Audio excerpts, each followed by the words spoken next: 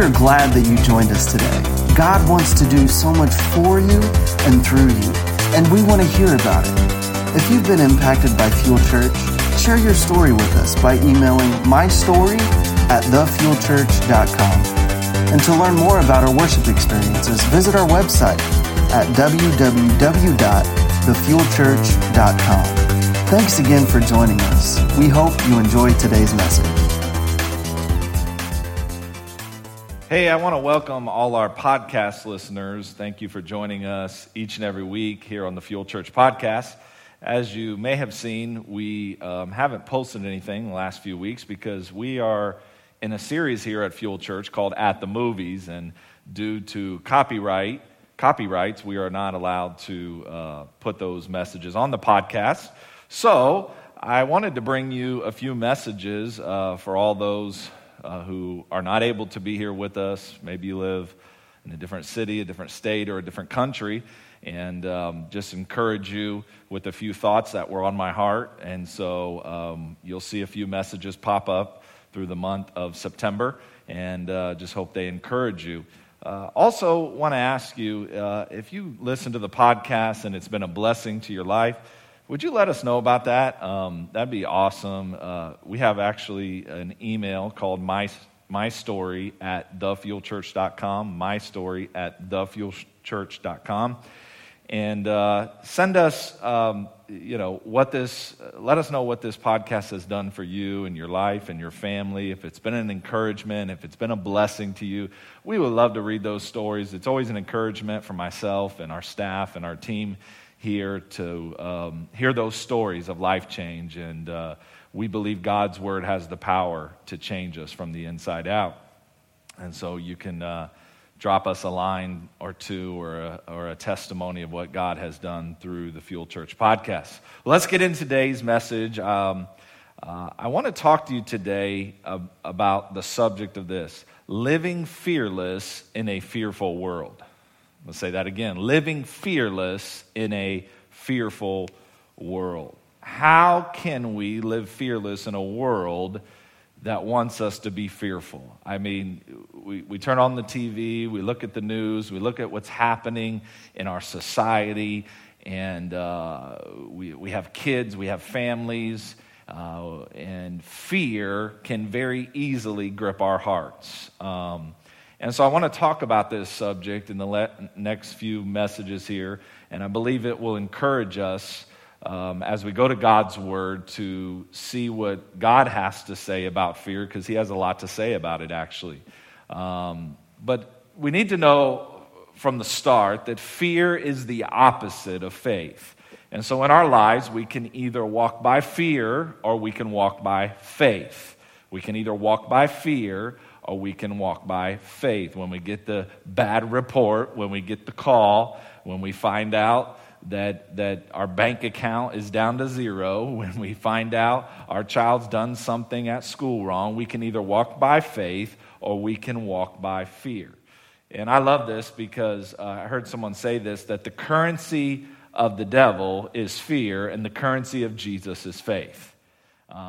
An acronym for fear is false evidence appearing real. It appears to be real, but it's not. And our home-based scripture is found in 2 Timothy chapter 1, verse 7.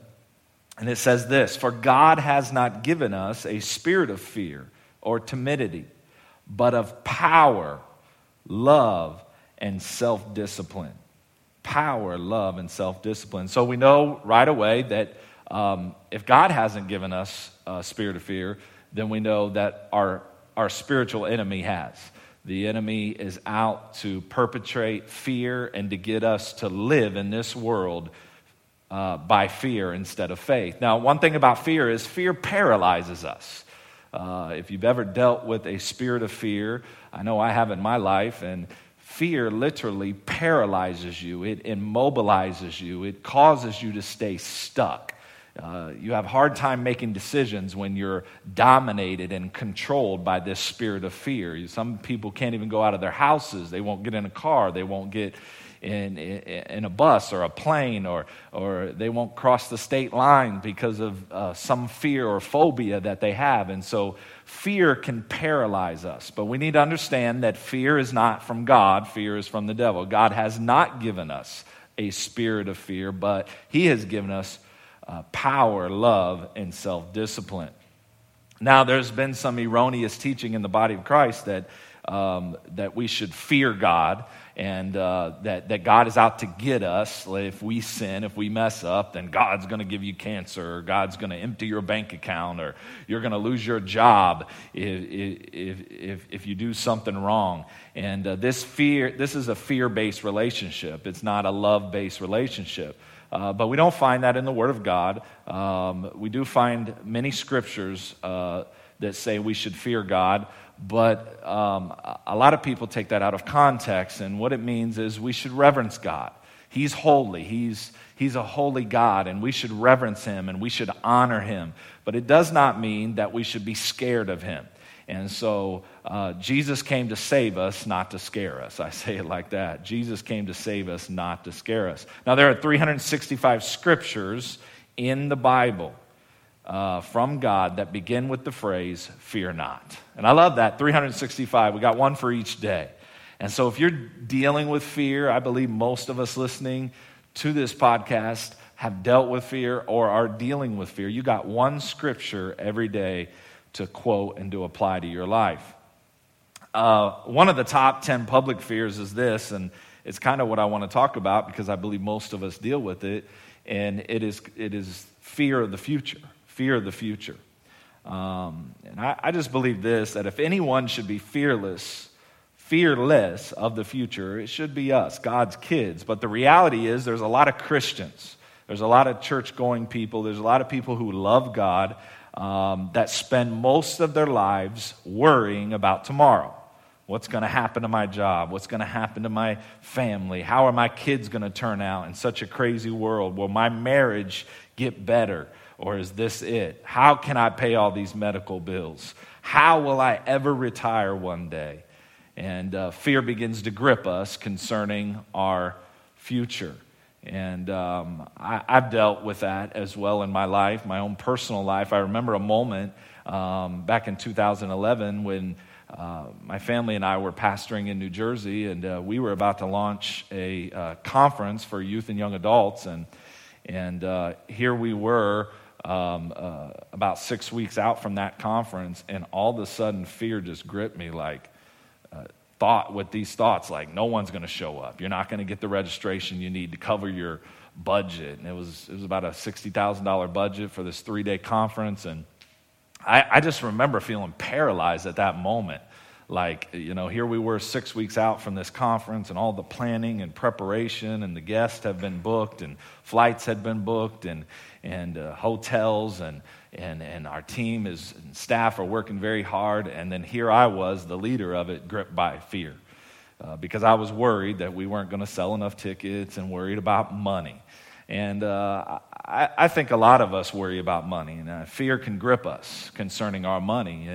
And I went through about 4 days of this worrying, and then finally I just had to give it to God because I said I am determined to not allow my today to be robbed by these thoughts of fear.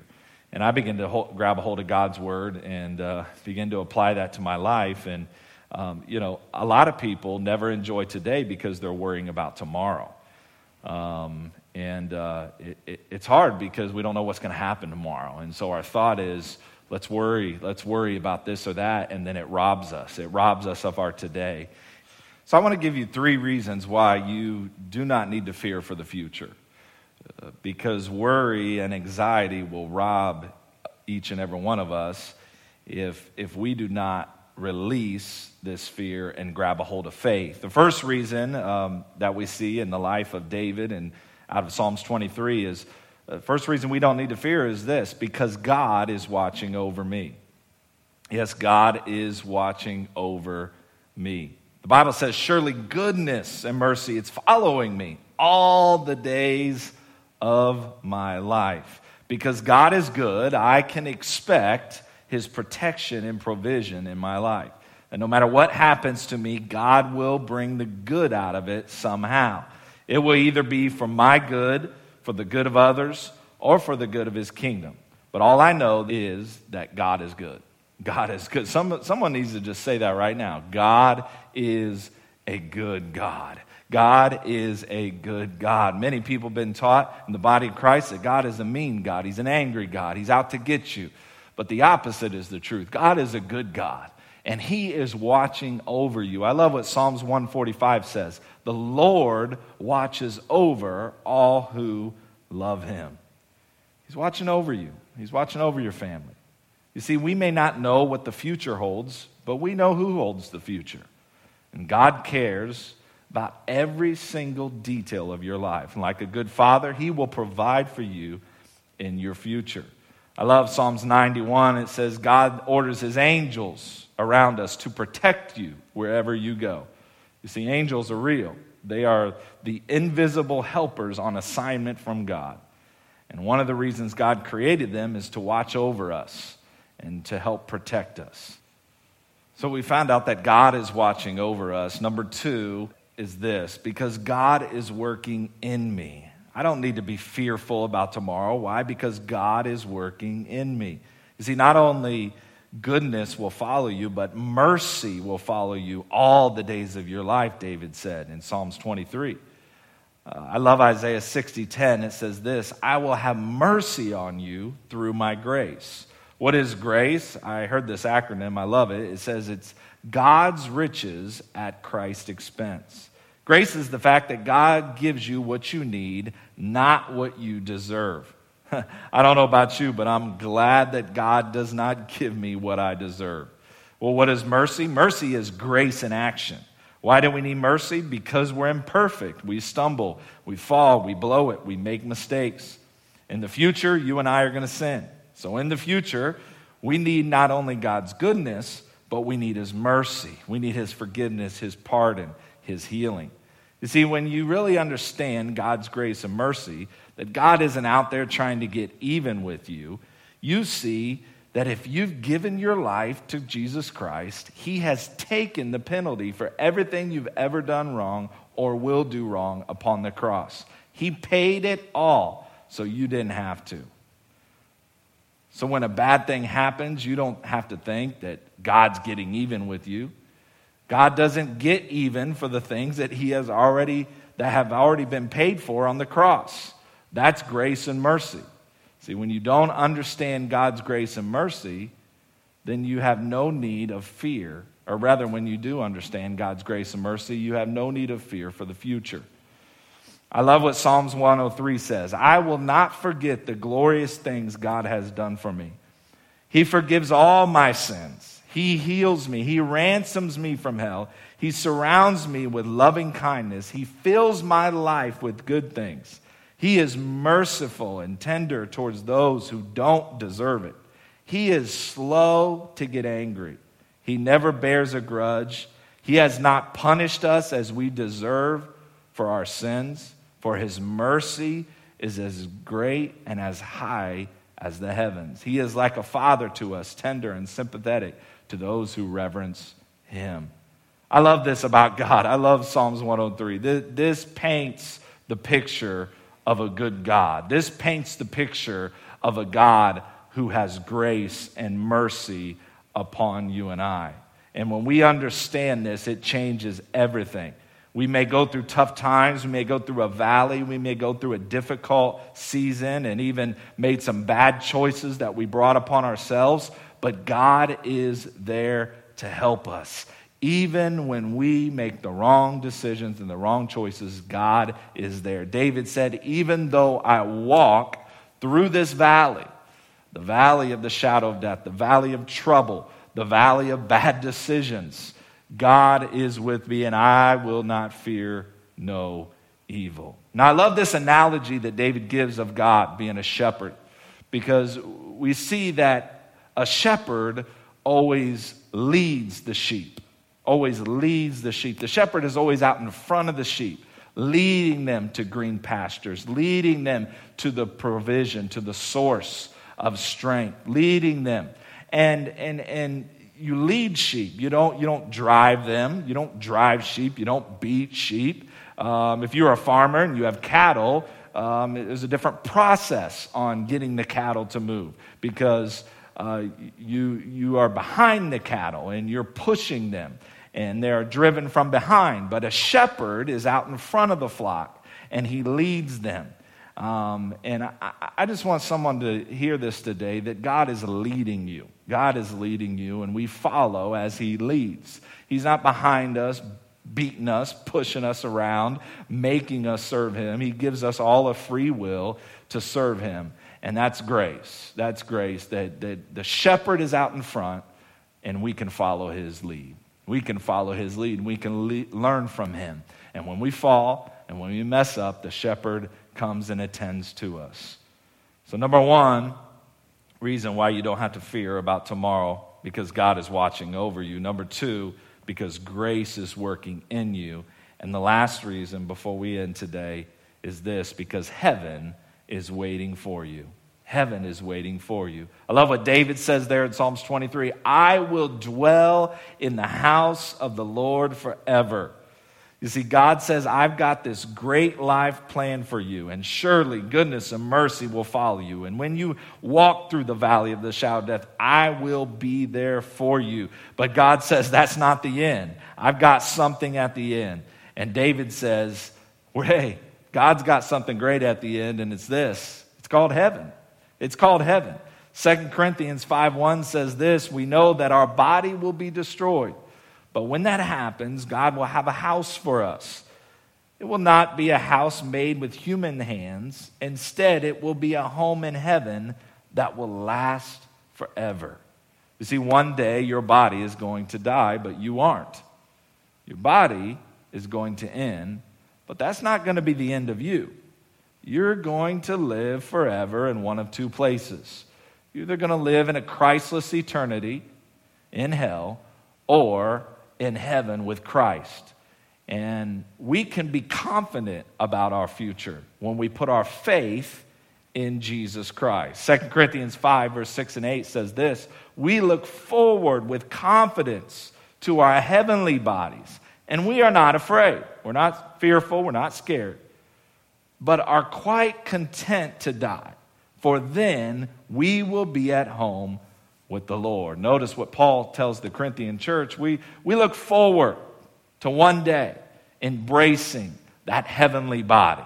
And we're not afraid of that day. We're not afraid to die. Why? Because we know that our eternity is set. We know that to be absent from the body means to be present with the Lord. You see, death for Christians is a transfer. It's a promotion. And you're not really...